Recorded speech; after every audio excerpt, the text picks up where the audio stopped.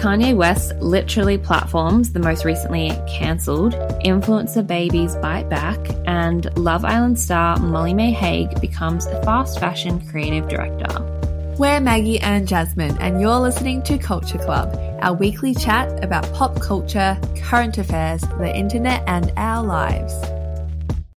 We acknowledge that the Wurundjeri and Bunurong people are the traditional custodians of this land we are on today. We would like to pay our respects to elders past, present, and emerging.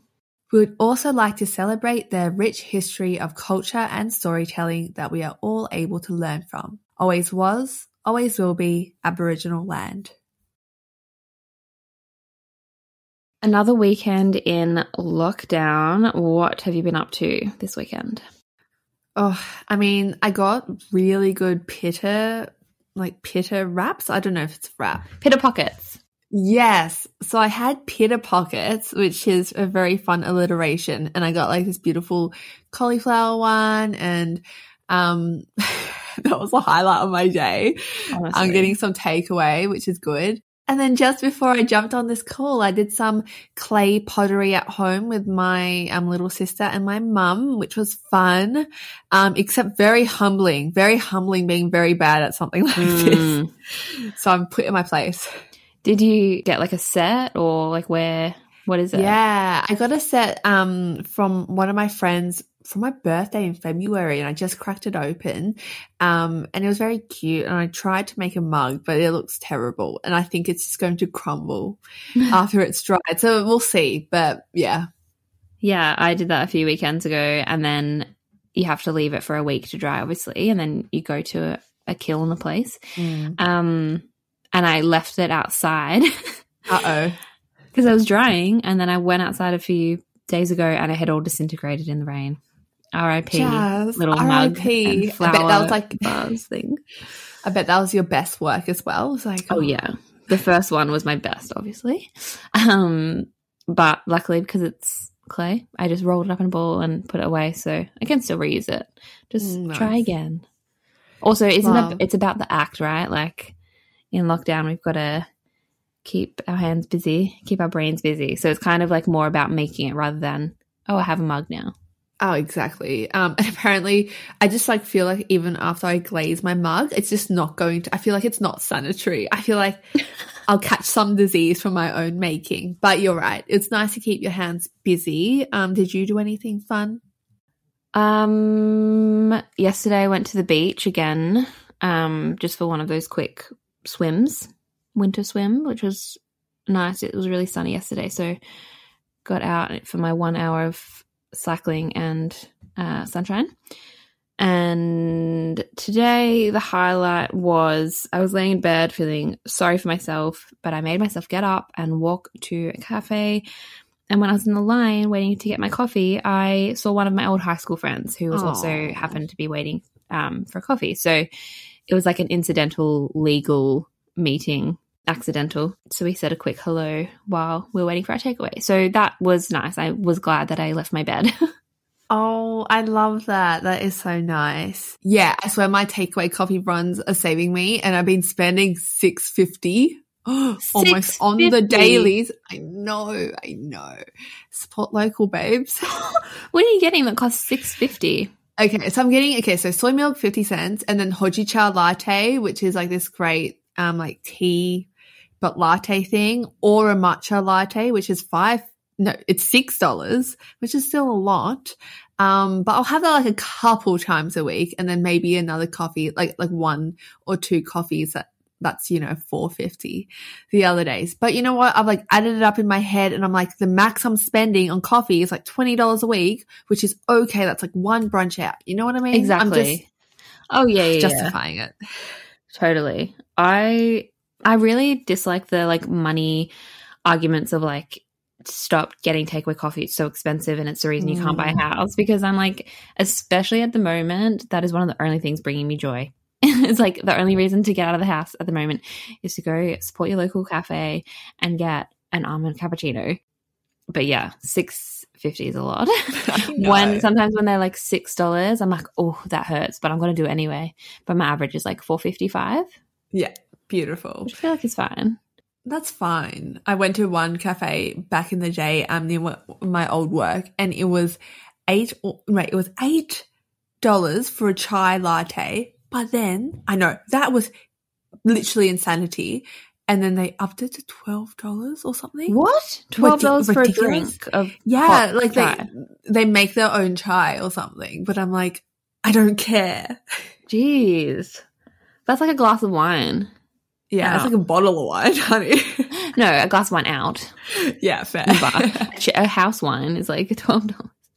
But yeah, a good bottle, $12. Not bad. Not bad at all. While us plebs were debating how much a coffee should be, this week a leaked Met Gala seating plan was just what the internet needed. It took off on TikTok, where a screenshot of a poorly made diagram with names of supposed Met Gala guests around a table was doing the rounds. And it looked so fake. I don't know how this had legs to get spread like wildfire on the internet. Have you seen them? Oh my God. It looked like it was made on paint.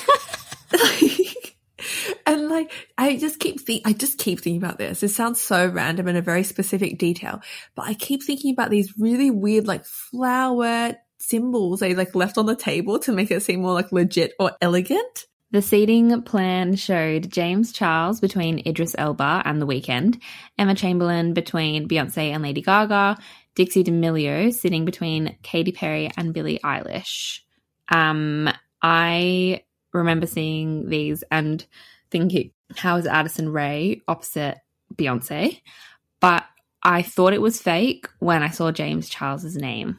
Why would they have James Charles, like this disgraced TikTok YouTuber star? Surely there are other problematic people who get invited though. Yeah, but they are more legit celebs, I think. They're not like young TikToker 22. They're like people who've had 2 decades career and then they've done problematic stuff. I'm trying to think of, I don't know, maybe Jay-Z cheating on Beyonce or whatever. Not just like basically children. No, literally. Oh my God, it's so funny. It gives off like school formal vibes with half the class and the age there. But the rumors have been put to rest kind of by DeuxMoi, anonymous submission to them. And the source did say that Addison Rae was actually invited. And, you know, that kind of makes sense to me. I'm not really surprised or mad about it. I think she will be there. I think the D'Amelio sisters could also be there for real. Addison has been in some really high profile editorials lately and I don't think they're half bad. And she's obviously also in the new movie He's All That, which we spoke about a few weeks ago. So I think Addison is one of the more legit celebrities from TikTok. Me too. Apparently someone else wrote in and said that Emma Chamberlain was going to be there. They were like, Emma will be there dressed in Louis Vuitton. But I don't think so. I can't picture her there for some reason. Neither. I don't even think she would want to go. But yeah. What do I know? She's just my bestie. Okay, so I know this is all a bit of fun. Like, I want to label it harmless fake news, you know? This is not doing anyone any harm. But I do find the discourse of celebrities versus influencers quite tired and just a little bit redundant because, I don't know, people feel so pressed to gatekeep.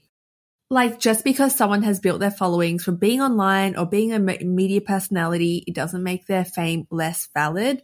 Like, excuse me, Miss Paris Hilton. What do you think? Yeah, no, I 100% agree with that. I did see a lot of like, how are these people invited to the Met Gala? And like, well, I don't believe James Charles should be invited.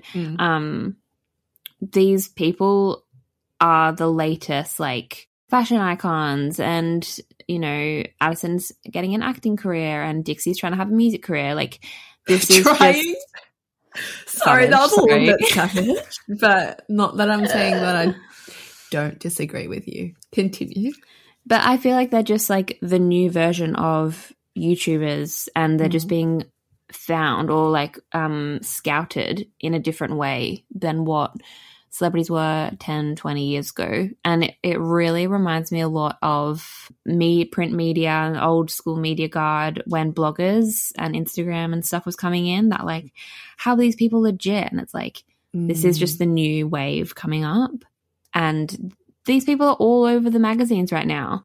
You have the D'Amelio sisters on the cover of Paper magazine this month. Addison Rae is in Elle USA, and she had a editorial with Variety magazine as well. So it's not a surprise they're going to be invited to one of the biggest fashion nights of the year. So I totally get that there are varying levels of talent and experience from the guests that are typically invited to the Met Gala. But, you know, all in all, I think embrace a change or be left behind. There's no room for this kind of, they've made it, but they haven't. You know, we don't need that.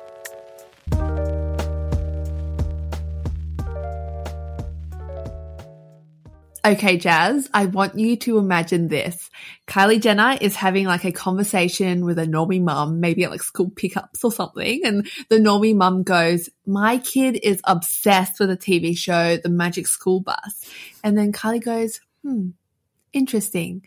And goes home and just buys Stormi a whole yellow school bus. Sorry, I can't keep a straight face. Oh my God. That situation is essentially what happened this week when Kylie Jenner and Travis Scott were called out for possibly buying a school bus for their 3-year-old daughter, Stormi. Yeah, so according to Teen Vogue, Kylie recently shared a few snaps of Stormi to her Instagram stories, saying that she's been obsessed with school buses lately.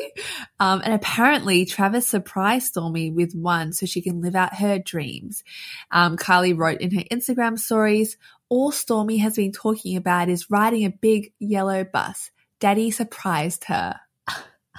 Okay, I think this is so sweet, and 3-year-olds are obsessed with like very random things, but the picture of Stormi actually in the bus by herself made me so sad. Like, I think the whole point was that, you know, you see those like in the American TV shows, there's like a whole bunch of kids on this yellow school bus. Isn't the point that there were other kids there? Maybe she wanted to like have that experience of like going on a school bus. I was so prepared to just like laugh at this segment, but now you've made me really sad. Wait, does she have friends? Yes, she probably has many, many friends and cousins, obviously. But yeah, like those kids are going to have such a different school life than normal. But this story went mad on Twitter. So many funny tweets about like the Jenners cosplaying poor people today. Like, have you heard the TikTok sound that's like, love this game? And it's like Stormi getting on the bus, like, dressing up as a poor kid. I love this game. Stop it. That is so funny. No, I haven't seen that, but hilarious. Other tweets pointed out how out of touch it is, of course. Some said, I feel like Travis buying Stormi a school bus so she can role play being a normal kid is going to be an event she'll have to unpack in therapy one day. Yeah, another one read, rich people are literally so far from reality, they bought a school bus for Stormi to sit on. Yeah, I agree with the first one about having to unpack it in therapy. Like, I remember when I was 3 years old, I wanted a school bus and I just wanted to have like 30 friends, but then it was just an empty school bus and I just sat there with my backpack by myself. That is like weird. Yeah, and that is the lifestyle that Kylie and Kendall have had as well, like just growing up with this insane amount of like fame and money. So that's going to get passed down to Stormi, and then the cycle's just never, ever going to end of this family doing like crazy stunts. I'm so intrigued to see what Stormi will be like in, you know, another 10, 15 years, whatever it might be. When she enters her teenage years, I wonder if she will follow in her footsteps of her mum and be this like serial entrepreneur at age 14. Like, I would not put that past her and her team. And her team and her people. Would have like a team of people. That's so strange. Speaking of crazy stunts from the Kardashian family, Kanye West made some headlines this week after his live album event. The rapper debuted a version of his new album Donda, named after his late mother, in his hometown of Chicago. He had already played 2 stadium events in Atlanta. So the show started with an exact replica of his childhood home in the center of the arena. That's another thing you have to unpack in therapy. I was just gonna say. Men will literally create an arena stage version of their childhood home instead of going to therapy. It's hilarious. So it starts with that. And then some controversial guests appear. Alleged sexual abuser Marilyn Manson and open homophobe DaBaby come out on stage. DaBaby was masked up, but people have said it's him and it's been confirmed. I sent you the links to this last week. What were your initial thoughts when I sent it to you? I think my actual reaction was like, I mean, come on. Like, are you serious? Like, is this really happening? Like, why are we doing this? It just felt like the weirdest PR stunt to, I guess, engage an audience that is very much not us. And he almost feels like he's playing into this character that a lot of the media has kind of portrayed him as. But yeah, I don't know. How did you feel? Yeah, I felt the same, but it's actually made me even more critical of him, which I think it was his point. I feel like he's mocking cancel culture here. Right. It does feel like he's taunting us almost by trying to be edgy. Like, you guys can't cancel people. Like, I'll bring out the two most like recently cancelled, which isn't even a thing, especially for men in the entertainment industry. But yeah, it's a big statement, but not surprising given all of his support for Trump and, of course, his run for president late last year. But I put that down. I was watching like his speech when he was running for president and stuff, and I just felt sad. Like, it's just obviously he's having very public struggles with mental health, and I just don't think he should be in the spotlight at all. I mean, who am I to say that? Just like this girl from Australia, but like, yeah, this just is another stunt for more attention, I think. No, I definitely agree, especially what happened last year. It almost felt like self-exploitative. Like, obviously, I don't know what he's going through and what his thought process is, but yeah, it was very hard to watch. Yes. So a few episodes ago, we spoke about DaBaby's homophobic rant on stage at a music festival in Miami. And Marilyn Manson is currently being sued for a number of sexual assault allegations, which were first started by his ex-partner, actress Evan Rachel Wood. So after those gang of abusers have been seen by the world, are on stage, Kanye lights himself on fire. Crazy stuff. And then afterwards, his supposed ex-wife, Kim Kardashian, walks towards him in a beautiful wedding dress before the lights go out. This has also caused a lot of controversy this weekend over, are they together? Are they not? What's going on? I think that she is just supporting his art, if you can call it art. I don't think they're back together. Interesting move, because I don't think they're together too, but I wonder why she would be going along with this. I wonder if she knew the lineup and what would be happening. And I also wonder if she signed contracts that made her do it as well. Like, she's like, fuck, I like signed this months ago. I've got to pull through. Surely not, though. Oh my God, so true. So because we're obsessed with pop culture, I read this piece by Jessica McKinney for Complex Magazine, which I feel like sums it all up. So Jessica actually went to the event in Chicago, and the piece is talking about her experience of watching it live, and this is the last few paragraphs. By the time I finally get an available lift and make my way back to my grandparents' home in a suburb of Illinois, it's 3 a.m. What was that supposed to mean? My grandmother asks. She's been sitting in the dark with the TV on mute, waiting for me to make it home. My mum, who is supposed to be asleep in the guest room, is also wide awake, looking at clips of the show on her phone and throwing out guesses of what each thing symbolizes. He lit himself on fire in his childhood home to get rid of his past, she says. And as he's born through the ashes, he gets a new life with Kim. He's a phoenix. You're not making any sense, my grandmother replies. Honestly, at this point in the night, it's way too late for me to try interacting with them. There are countless theories about what this listening event really symbolizes, but as I think back on the past 24 hours, the only takeaway that really makes sense to me is that this whole Donda experience is Kanye's attempt at creating a spectacle of chaos and controversy that becomes even bigger than the music. It worked.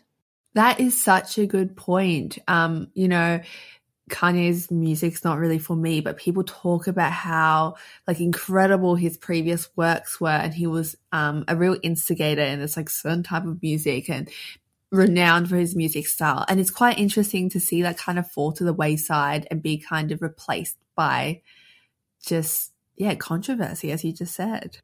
And it is really sad because this album is named after his late mum, and like you can literally see a change in him after his mum died in, I think it was 2009, I want to say. I don't know. They're just one of the most famous families in the world, and I think it's a big statement. So we'll see what happens next.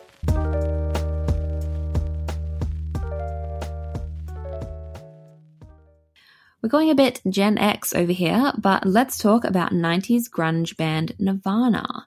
I'm sure you've all seen the cover of their album Nevermind. It was released in 1991, and the album is one of the band's most famous as it features their greatest hits, including, of course, Smells Like Teen Spirit, In Bloom, and Come As You Are.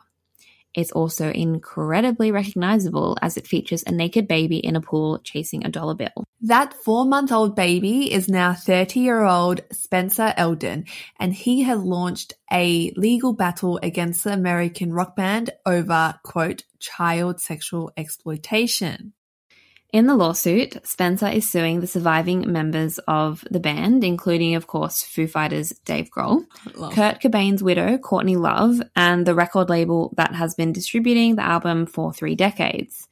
He says he has suffered lifelong damages from the 1991 album cover, including, quote, extreme and permanent emotional distress with physical manifestations, plus loss of education, wages, and enjoyment of life. The lawsuit claims the image is, quote, sexually graphic, and says it makes Spencer resemble, quote, a sex worker grabbing for a dollar bill. It claims Spencer was never paid for appearing on the cover and that his parents never signed a release form for the image, which was shot specifically for the album cover. It has previously been reported, though, that Spencer was paid $250. Yeah, so basically what happened was the photographer had a friend, Spencer's parents, and he was like, I'm taking photos of babies today. Like, let's chuck a kid in the pool, because Kurt Cobain actually was fascinated by women giving birth in, like, babies being born into water, So he wanted literally a baby being born for the album cover, but they were like, that's too graphic. Let's have a kid in the pool instead. And then they got that shot, and the photographer was like, here's $200, and it was never spoken of again. And now it's like one of the most famous album covers of all time. So Spencer is seeking damages of at least $150,000 from each of the 15 defendants, plus costs, and asks that the case be tried with a jury. His lawyer said, this is an issue of consent, something that our client never had the opportunity to give because he was 4 months old. So what are your thoughts on this? Oh, it was so interesting seeing the way that this was reported by the media and the, like, oh, come on. Like, it makes me almost cringe. Like, yeah, a lot of the publications I was seeing, reputable ones, had very sensationalized headlines, and it just made it seem like a joke. Like, it was a very easy article that would do well online, and he had a lot of people laughing at it. And in a way, just because I was just purely looking at headlines at the start, I was like, oh, like, this guy just wants a money grab, you know, why is he speaking up now? Which I'm kind of like apologetic for after looking into this more. How about you? Yeah, I feel the same way. I was like, isn't it ironic that like this kid is grabbing for a dollar bill on the most famous cover of all time, and now he's 30 and he's like grabbing more money?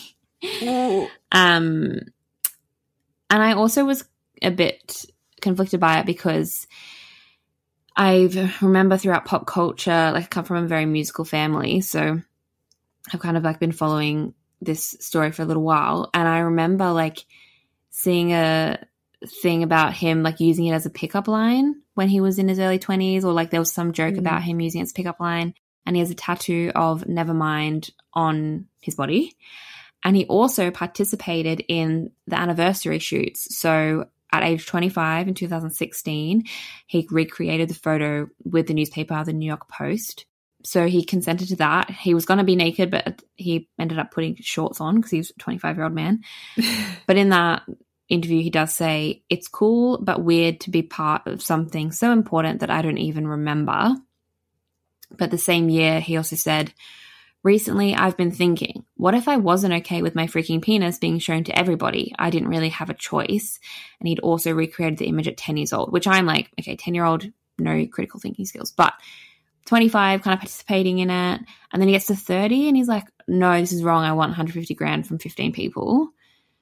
That is interesting to me. I'm like, what happened in those 5 years? Is it like because his frontal cortex developed or something, like as a man? I don't know.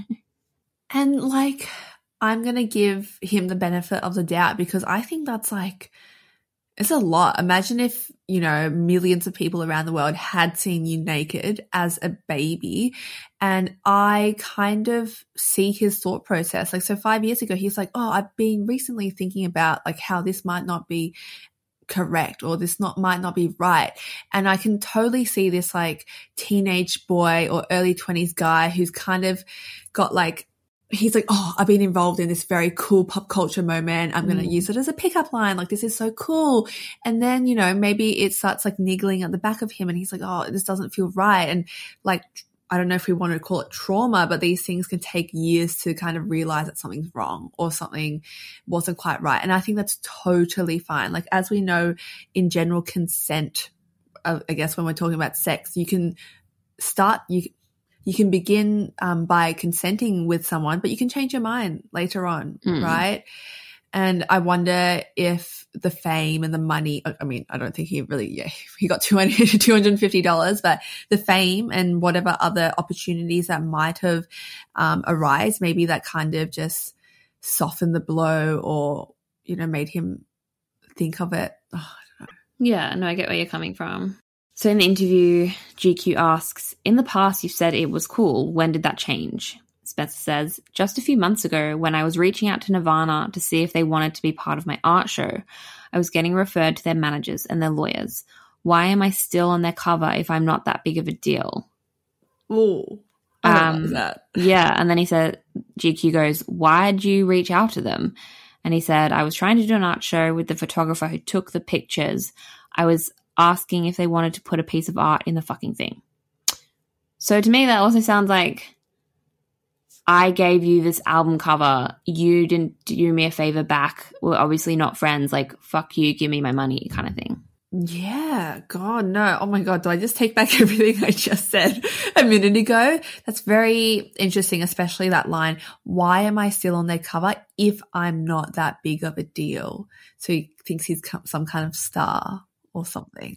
I think that proves your point. That line proves your point of he was enjoying the fame or like saying to people, I'm the Nirvana baby. And then it didn't suit him at that point. He was like, nah, like stuff you guys. But also I'm like, how do people know that's you? That's so true. You don't look like you did when you were a 4-month-old baby. Like, baby could be anyone. But like now everyone knows who he is because he's in newspapers like saying he wants thousands of dollars, hundreds of thousands of dollars. People would only be like, oh, you're the Nirvana baby if you told them. You know what I mean? Exactly. And I think this is quite normal in terms of how, oh God, it feels very weird calling a baby a model, but you know, models don't own usage rights to their images. They get paid once off. Maybe they might get paid more for usage rights. And it kind of sucks if he didn't know, or I mean, again, he was a baby, but if his parents didn't know it was going to be used for the album cover, that might be an interesting case. But like, I don't know how I feel about this. Yeah, well, it's a complicated issue. The photographer who shot the image said in 2019, I'm still in contact with Spencer. I used to think, man, when that kid is 16, he's going to hate my guts. He doesn't, but he's conflicted about the picture. He feels that everybody made money off it and he didn't. I think he deserves something, but it's always the record labels that make the money. It's always the big businesses, baby.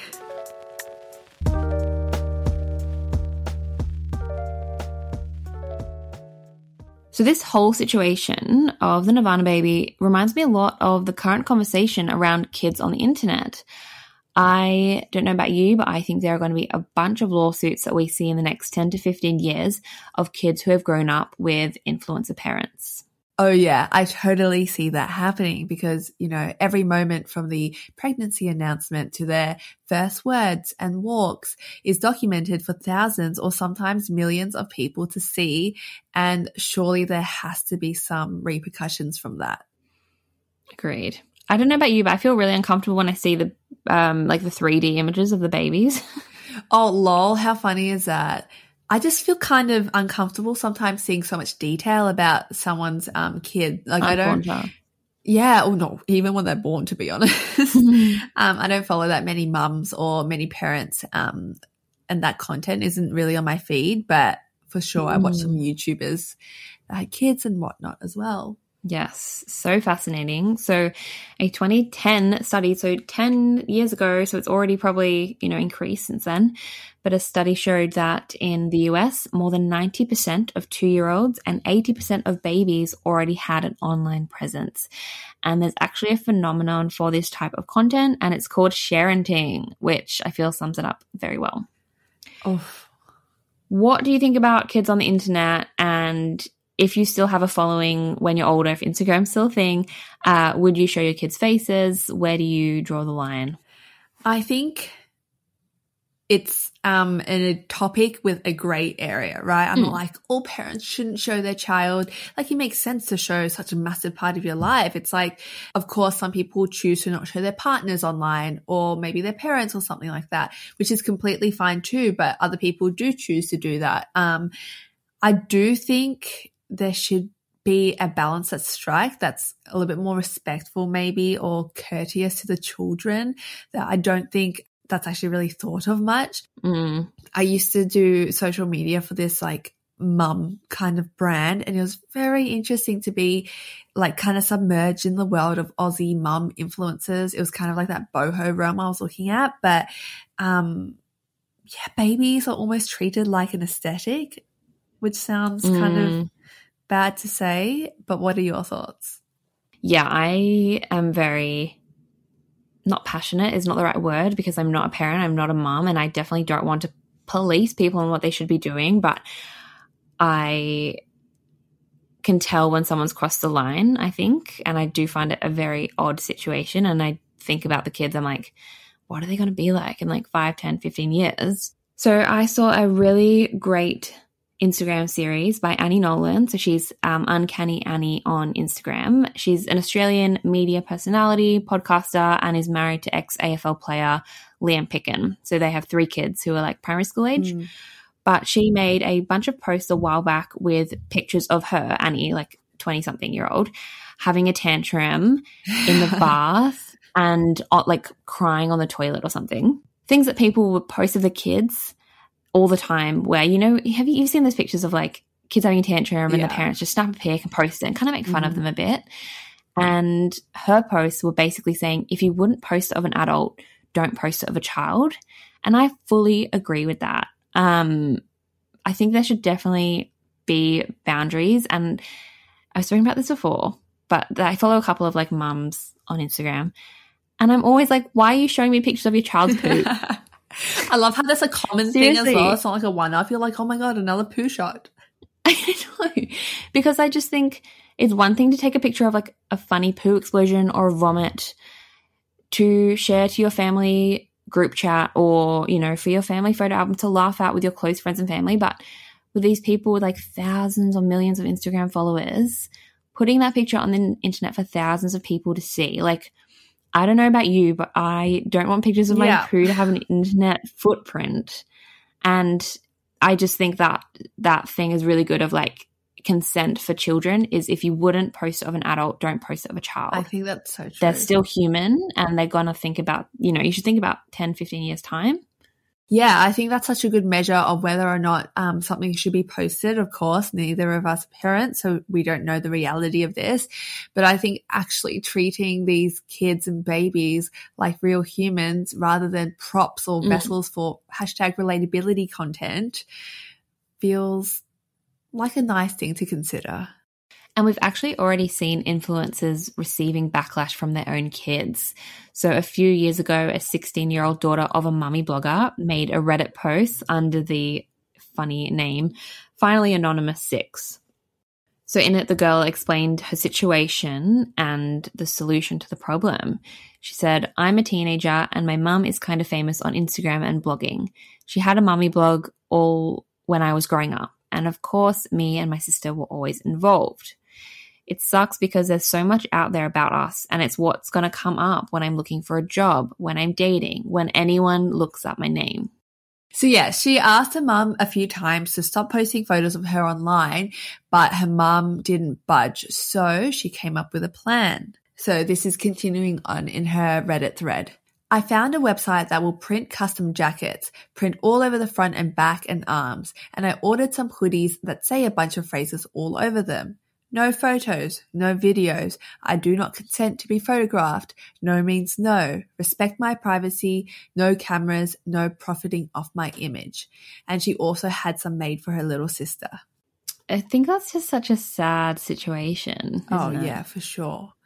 Imagine having to like get hoodies made because your mum won't stop taking photos of you to share on the internet. And I think her point about like when people Google my name, that's what will come up. Like for these kids of influencers, if they're searching, I don't think Instagram will be a thing by then, but like the internet obviously still will be. So, you know, people aren't thinking about that. They're thinking of like the right now and how much and how many clothes they can sell from their like cute little 4-year-olds, you know, aesthetic or whatever.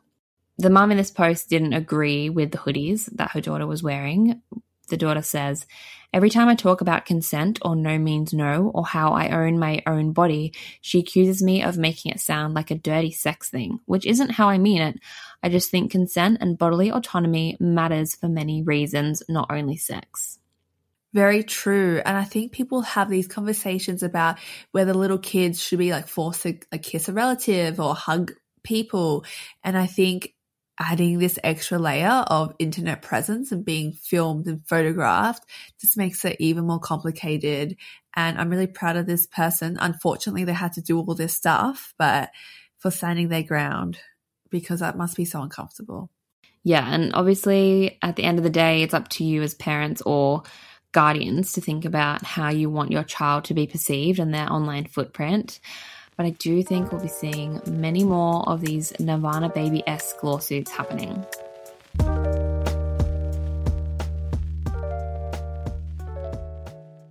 Love Island star Molly-Mae landed a eye-watering 7-figure deal and the title of creative director of Pretty Little Thing UK late last week. I laughed there because Jazz rolled her eyes and put up air quotes when I said creative director. Yes. Taking to Instagram, Molly shared, "This is the biggest move in my career so far, and I can't explain my gratitude to my favorite brand in the world for trusting me with this role. PLT have had faith in me from the very start, and to now be a director within the business feels like a complete dream come true. I hope you're all ready for my visions to come to life within this incredible brand."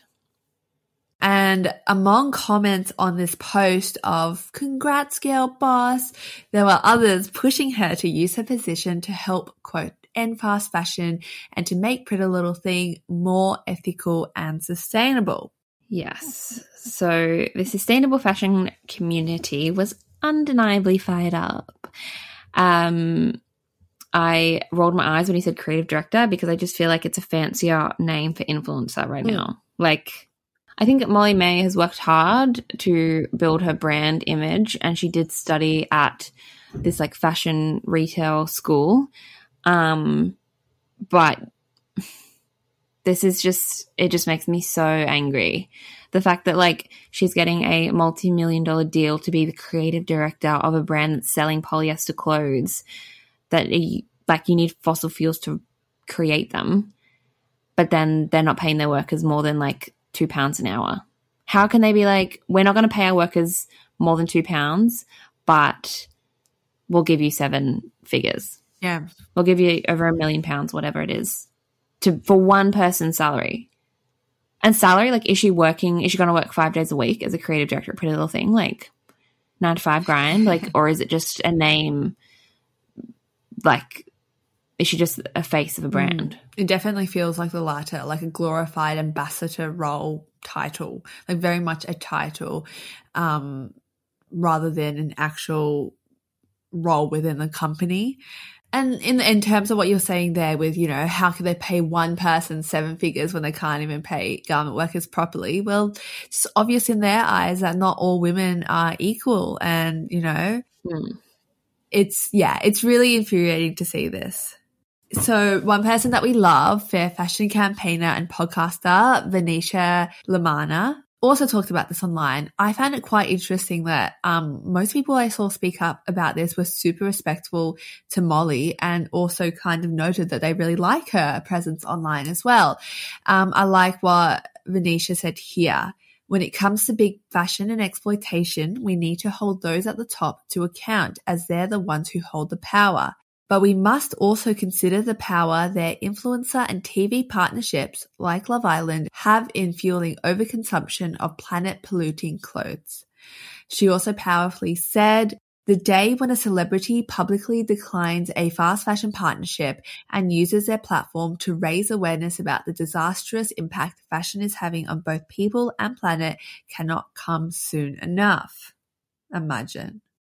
And UK-based campaigner Gina Martin also said on Instagram, to have someone with this much power and influence push from the inside for the first time to improve the material conditions and lives of the very people who make her collections and therefore make her fortune possible would be a game changer. I'd love to see her use this opportunity to have meaningful conversations with the brand around the treatment of their workers. I love Gina's hopefulness and optimism, and I don't have anything against Molly-Mae.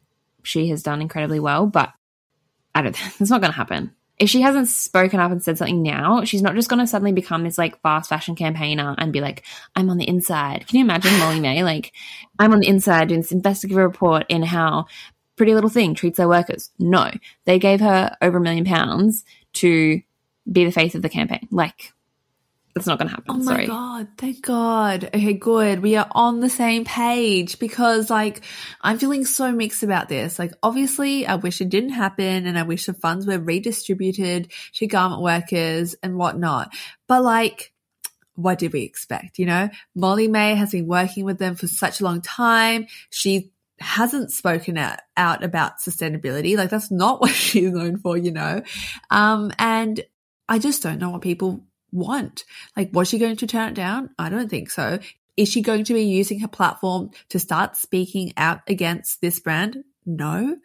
You know, so this is what I'm wondering now. Like, what do we do from this? Like, how do we move forward? My thing is like, do influencers need to be using their platform for good? Should they have a sense of responsibility to act on the climate crisis? I wish everyone did. I saw this great Flex Mummy TikTok the other day where she was saying like she understands why people live in ignorance and why they just don't want to like think about issues too deeply and have no critical thinking skills. Because like, can you imagine? It would be so easy.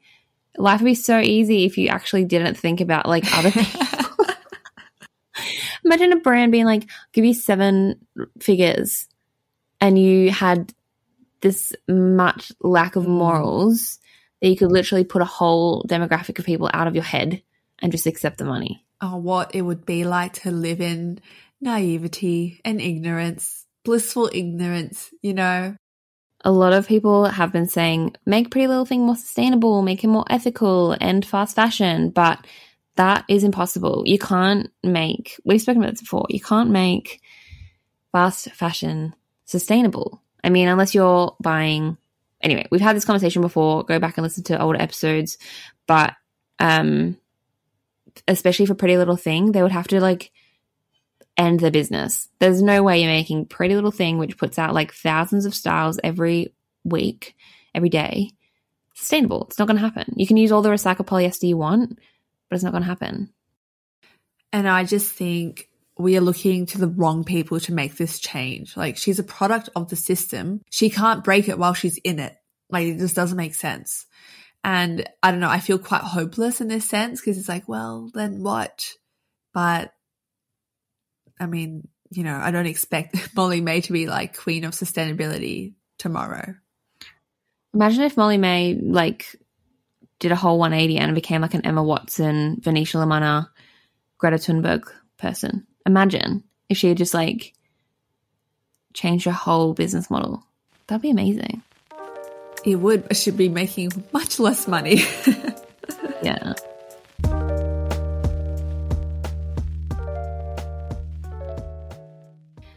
Mags, what have you been reading, watching, listening to, loving this week? Yeah, I've swapped a lot of my screen time for a book this week. Very cute, very wholesome. My nighttime routine is now after dinner, I'll make a tea and have a biscuit and play Monopoly Deal with my little sister, like a long time. And then I'll just read. That's what I've been doing for most nights at the moment. I think just after like a full day of being on my laptop, I'm like, I need to put that beast away. Speaking of beasts, I'm also currently in full fantasy escapism, and I am almost finished Carry On by Rainbow Rowell. So it's best described as queer Harry Potter and has elements you know and love from fantasy books like, you know, like a Magic High School, The Chosen One, monsters and villains. But the better part of that is that there's this incredible queer storyline that I am just so invested in. I haven't felt like this since like a teen reading, you know, these types of like love rom-com books. So yeah, that's very fun. Okay, so this is funny but confusing. So Carry On is actually a spin-off from another one of Rainbow's books called Fangirl, where the protagonist writes a fanfic about the fictional series Carry On. So then she like kind of writes that fictional series afterwards. Does that make any sense to you? Yeah. Very strange though, right? But anyway, yeah, it's taken me back to my teen years. I am really enthralled by it. It's always nice to have that feeling of just wanting to pick up your book and read. So I've got that at the moment. Yes, I love when that happens. And it feels like it happens less and less as you get older or something. I know. Or compared to when we were teenagers reading. Yeah. But what about you? What have you been loving this week? Funnily enough, I also have a book recommendation. Why we always match. I know. This is not on purpose. Like, we don't say, what are you recommending? Okay, I'll recommend the same. But this week I have been reading Small Joys of Real Life, which is a novel by Australian writer Ali Richards. So it is set in Melbourne and it follows the story of Eva, a 20-something-year-old woman who becomes pregnant after a one-night stand. Before she realizes she's pregnant, though, the father dies. It happens very early on, so it's not a spoiler. But the book follows her navigating how to deal with that, being unexpectedly pregnant as a woman she's 27, I think, and obviously the father of her child dying. I was convinced to buy this after seeing the very pretty cover. It's like very pink and cute. But also when her writing style was compared to the Millennial Queens, Dolly Alderton and Sally Rooney. So I love that it's similar style to them, but everything is set in Melbourne. So it's really weird reading a book, a novel, and being absorbed in this different world, but then they're going to like the Tote and like Northcote Social Club, and you know she lives in like Northcote Thornbury where I used to live, so that's really weird, but nice as well. And it's nice to like read about Melbourne before lockdown. I'm like, oh my god, imagine like getting a train and then like going to a gig. Couldn't be me. But I think it's one of the best books that I've read all year. I really like her as a person and a character. And I've got the same thing as you. Like, I'm really looking forward to picking it up and I want to, know what happens. So, yeah, really beautiful writing as well. Oh, so nice. I will definitely borrow that after you. Book swap. I don't know if you like mine. I don't think you want to read mine. Well, I was thinking when you were recommending it, I was like, oh, I haven't read a fantasy series since I was literally like 14, 15. So yeah, maybe I'll try it again if you think it's enthralling. Yeah, sure thing. I picked mine up at the local library, so you can do that too. Cute. Cool. That's the end of this episode. Thanks for listening, everybody. I hope everyone's staying safe and well and as best they can. Yes, we will catch up with you online at Culture Club Pod on Instagram, and we will be in your ears next week with an interview episode. Finally, it's been so long. I know, not just our voices. Bye. Bye.